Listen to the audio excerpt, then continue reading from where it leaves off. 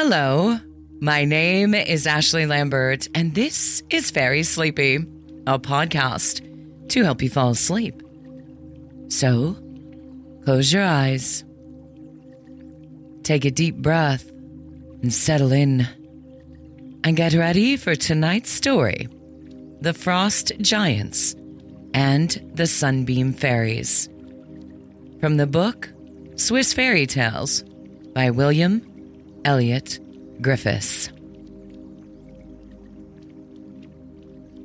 As many of us on the Northern Hemisphere experience the change in season from winter to spring, and the Southern entering into fall and winter, we know how much the seasons affect us. The spring is known for wildflowers, and tonight takes us to Switzerland to experience the lore of where its beauty derived, and the folk tales and fairy tales surrounding it. Switzerland is a country in the heart of Europe and has a rich cultural heritage and a history of storytelling that includes various fascinating fairy tales.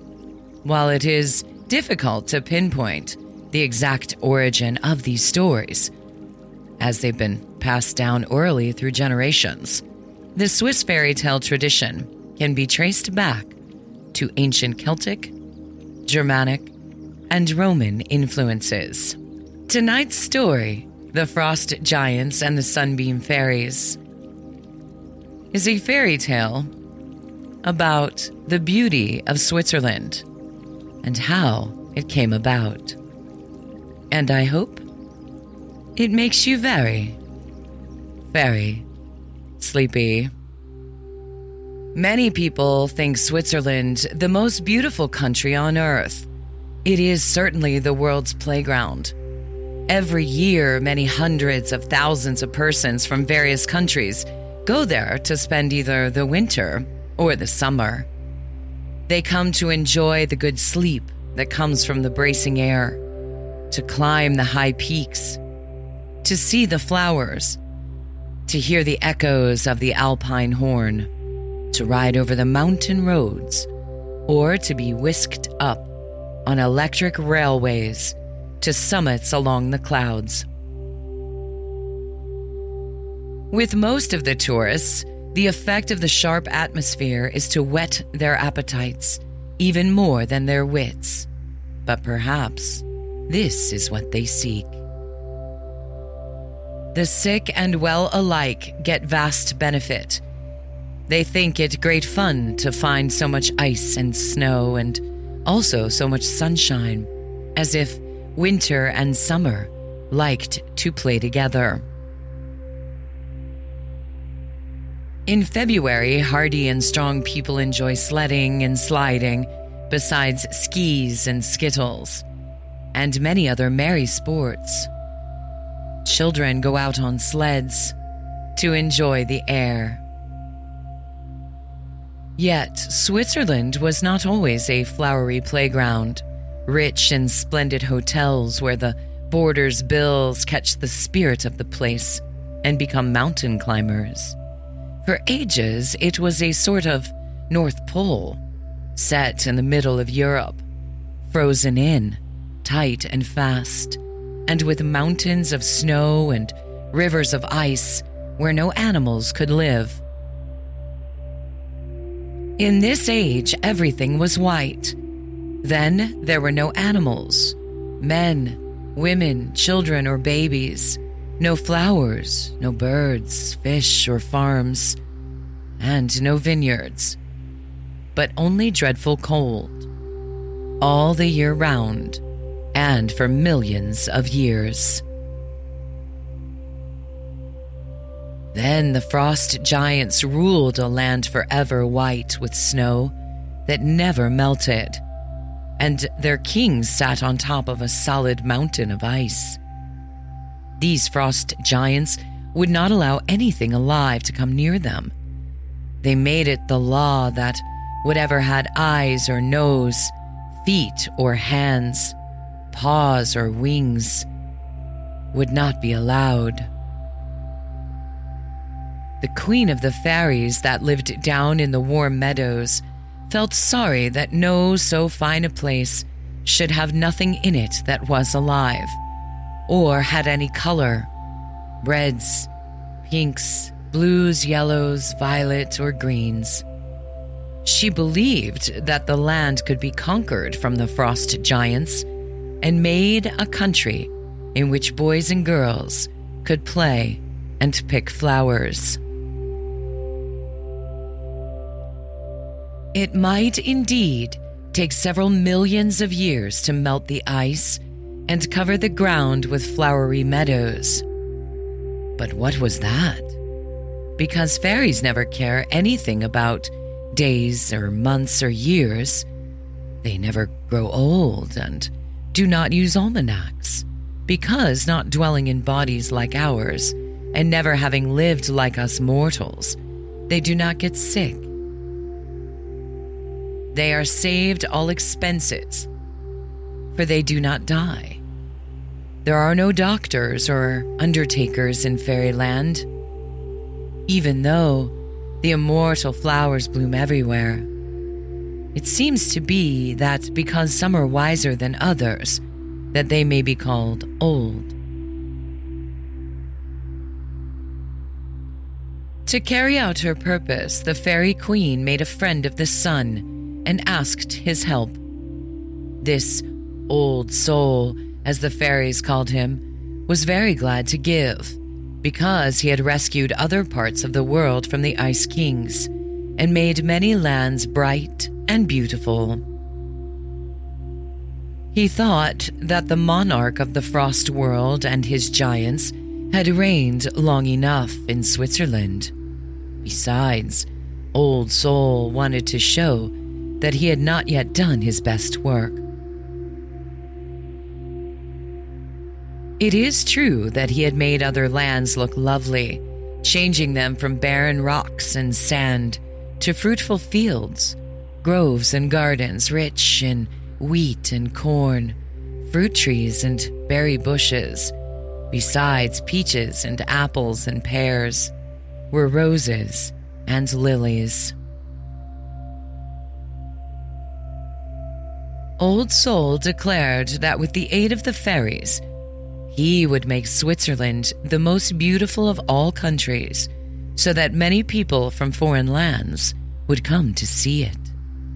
He would scoop out lakes, channel out rivers, smooth the face of the country, and make it lovely with pastures, rich in cows and goats, and spangled with flowers of many hues. Yes, if the fairies would promise to put enough clothes on their favorites and wrap them up in downy undergarments with lots of fur and wool for overcoats, he would help the prettiest flowers to climb up to the high mountains. Then he would promise to furnish heat enough so that they could keep warm and live there. He would make it so pleasant for them that they would never get homesick or want to go back to the valley below. In spite of the frost giants, the storms and winds, the tempests and the icy breath of the giants, these flowers would bloom and nod and laugh at and defy all enemies. What was even more wonderful, Old Soul promised that every flower as it climbed higher should have a richer color on its cheeks, so that all the world would wonder. Then the plants in the warmer regions lower down should envy the brilliant faces of their sisters so high up. In fact, it was to be a beauty contest. Nothing venture, nothing have should be the rule. They might not grow to be so tall. Their feet might be larger, for they would need strong toes to hold on tight to the ground. When old Boreas, the wind giant, tried his best to blow them away. But to win out, they were sure to do in the end. and beat Jack Frost and all his army. When the fairies were called together and told by their queen that the sun would be their friend and help them every day and never tire of his good work, you ought to have seen how happy they were. They all clapped their hands, and everyone, big and little, wanted to be brave and go out to fight the frost giants. Each volunteer said, "I am not afraid. The frost giants cannot freeze me." It was wonderful how the pretty fairies were perfectly willing to be changed into humble-looking plants that could never grow very tall, but lie quite flat on the ground and have deep roots in the crannies. They would have to live without much society or excitement and spend their lives in clefts and hollows. What was hardest to bear was that most of them would have to live silently, for in the case of many of them, their beauty would never be appreciated or even seen. Some were glad even to become plain meadow grasses. When one fairy was told she would become an alpine poa and must carry her babies on her back, she gladly consented, saying, "I am willing." The enthusiasm for the war became an epidemic. Some of the bigger fairies asked to be changed into trees: oak, maple, spruce, pine, or birch. This was hard for those who had been regular chatterboxes, as they would now only be able to bend in the breeze or whisper in the winds, and they could roar only in a gale or tempest. Some even begged to be allowed to take on the form of the most ancient of all the Swiss trees. It was astonishing to note how ready these fairies were to put off their lovely gossamer-like robes, lay aside their wings, and wear such plain clothes as some of them must, those who volunteered to be meadow and rock plants. But then, the idea of fighting the frost giants and rescuing the land from ice and snow had filled them all with enthusiasm. It was like patriotism among mortals, but then they loved the children and wanted them to have a pretty playground made ready for them, so that when babies in cradles came into the land, the flowers would be in bloom, so they could pick the flowers and string them around their necks.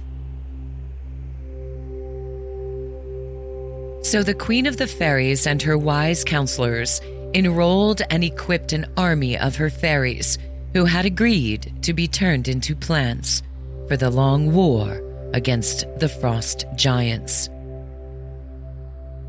Of all these, Old Soul was to be the general.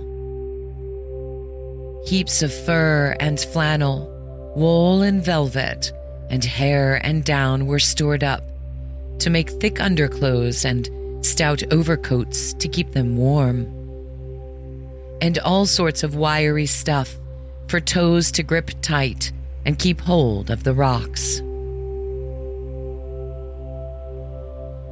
Then, with plenty of rich paints and dyes to color their cheeks, the fairy queens summoned the volunteers to come forth. As each name was called and a fairy stepped out, the queen waved her wand. First, she pointed it upwards to where the stars were playing hide-and-seek among the snowy peaks. Then, touching each kneeling fairy, she tapped with her star-tipped wand upon the neck of each. Eyes, nose, ears, lovely yellow or raven hair or shining auburn, limbs, hands and feet and wings disappeared in a golden mist. When one looked again, there was, where each fairy had kneeled down, a flower. Never was the like seen before in all the wonderful floral world, either as to the kind or blossom or the shape of the stalk, leaves or petals of the plants. Some hardly looked like flowers at all, while others were recognized at once as cousins or sisters of old friends, but so dressed up, as if for an Arctic journey, as scarcely to be recognized.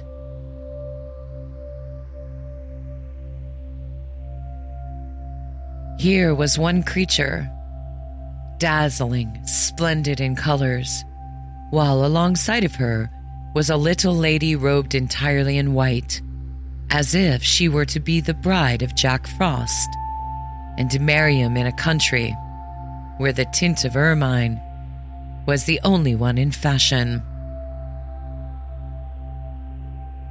The lowliness of some of these newborn flowers was perhaps the most astonishing thing about them.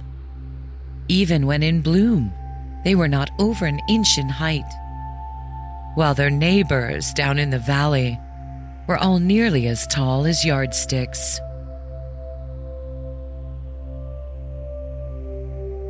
One group became only plain meadow grass, while their relatives seemed dressed for Fifth Avenue or the main street of Zurich.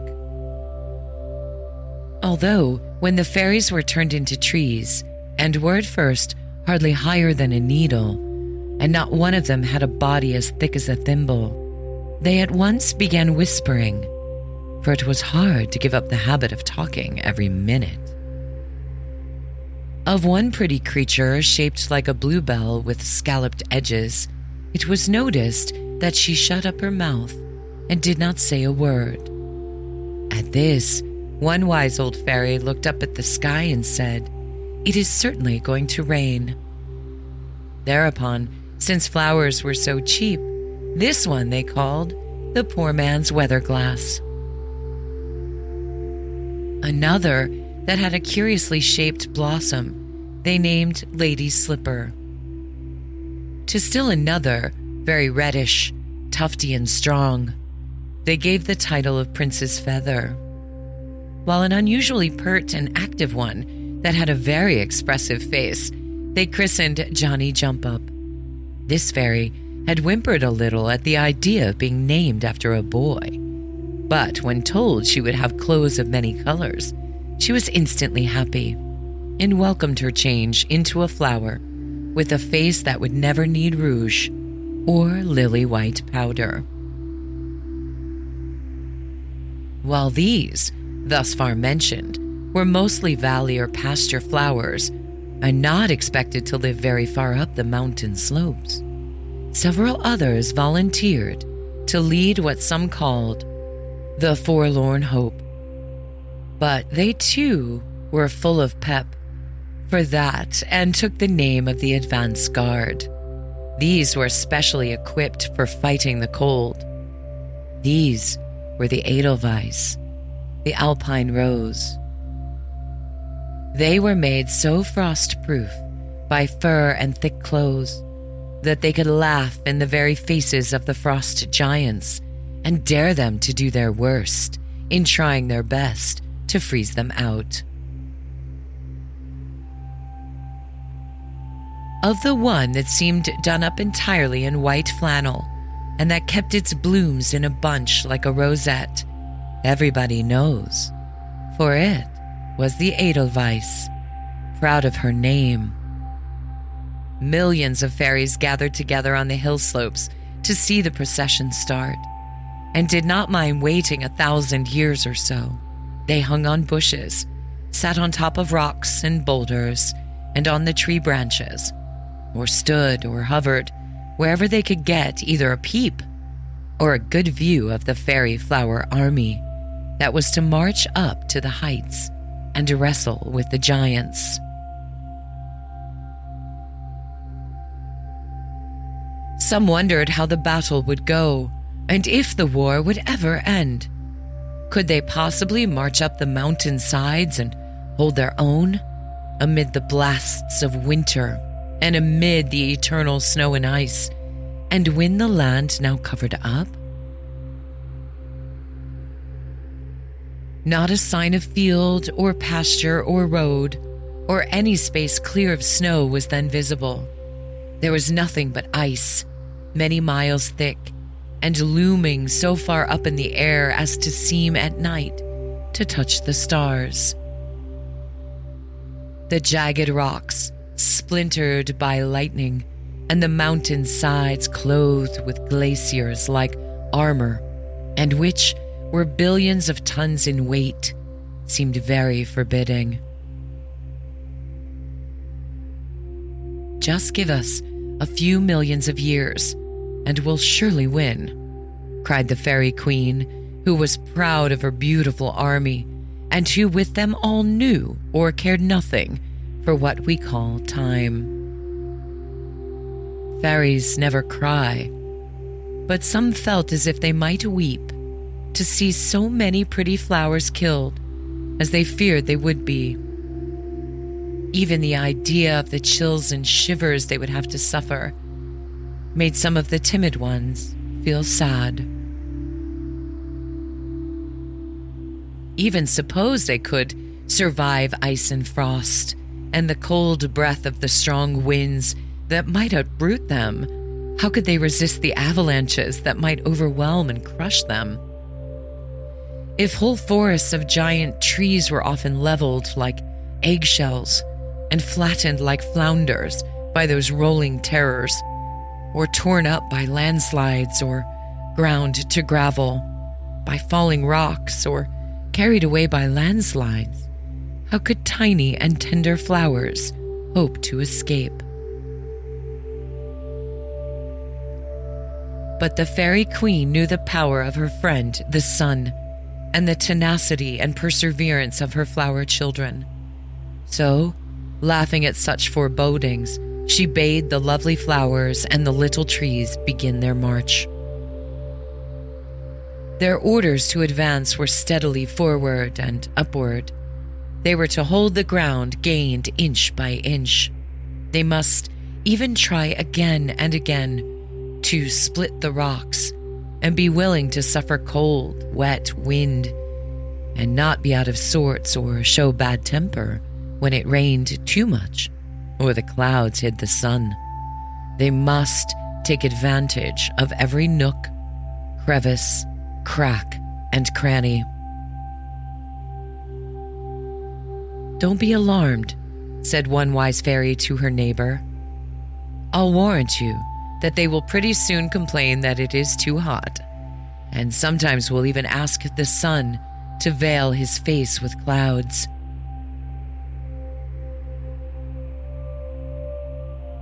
But the other fairy said, "That is only gossip," and she did not believe they would ever be sorry and want to change back.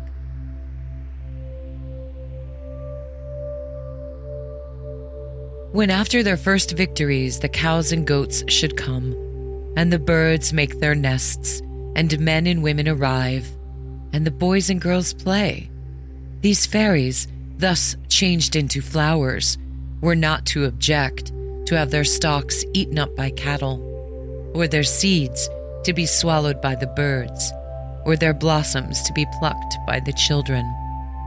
Even when they should come to their best bloom and seemed too pretty to be touched, they were to welcome the cows and goats. To all these directions, the new plants, trees, and flowers nodded their heads, and the war began. The older fairies went back to the vineyards, groves, forests, dales, and meadows in the lower lands of sunshine, of mild climate, and of fair weather, and the battle was on. Several millions of years slipped away, and some of the fairies in the warm countries had almost forgotten their cousins in the high Alps. Then it happened that some thousands of them made up a party to go and visit what they had once left long ago as a polar region of thick ice, where no land was visible. What a change, and how lovely. When they reached Switzerland and looked over the landscape, they could not at first believe their own eyes. True, it was midsummer when they arrived, but as far as the eye could reach, they beheld valleys and meadows spangled with flowers, from which floated the sound or echoes of tinkling bells, where contented cows and goats were browsing. On the sweet perfumed air were wafted the aromatic odors of the delicious herbage, freshly cropped by the cattle. Pretty houses on the flat spaces or perched on the hill slopes told of happy homes. Children were playing games or picking flowers. Church spires pointed toward heaven. In one village, a long great parade of sleek cows, their well-groomed coats shining in the sun. And one, with a milking stool between her horns, was moving up where the grass was most luscious. Donkeys and horses laden with cheese and garden produce were moving in lengthened lines to the markets. Here and there, castles, chalets, bridges, church spires, and thickly clustered houses told of villages, towns, and cities. For humans were now in possession, and all the world rejoiced. It was like an heiress receiving her fortune, for human beings thus to enter into the enjoyment of the lovely landscape and beautiful country which the fairies had helped so grandly to create.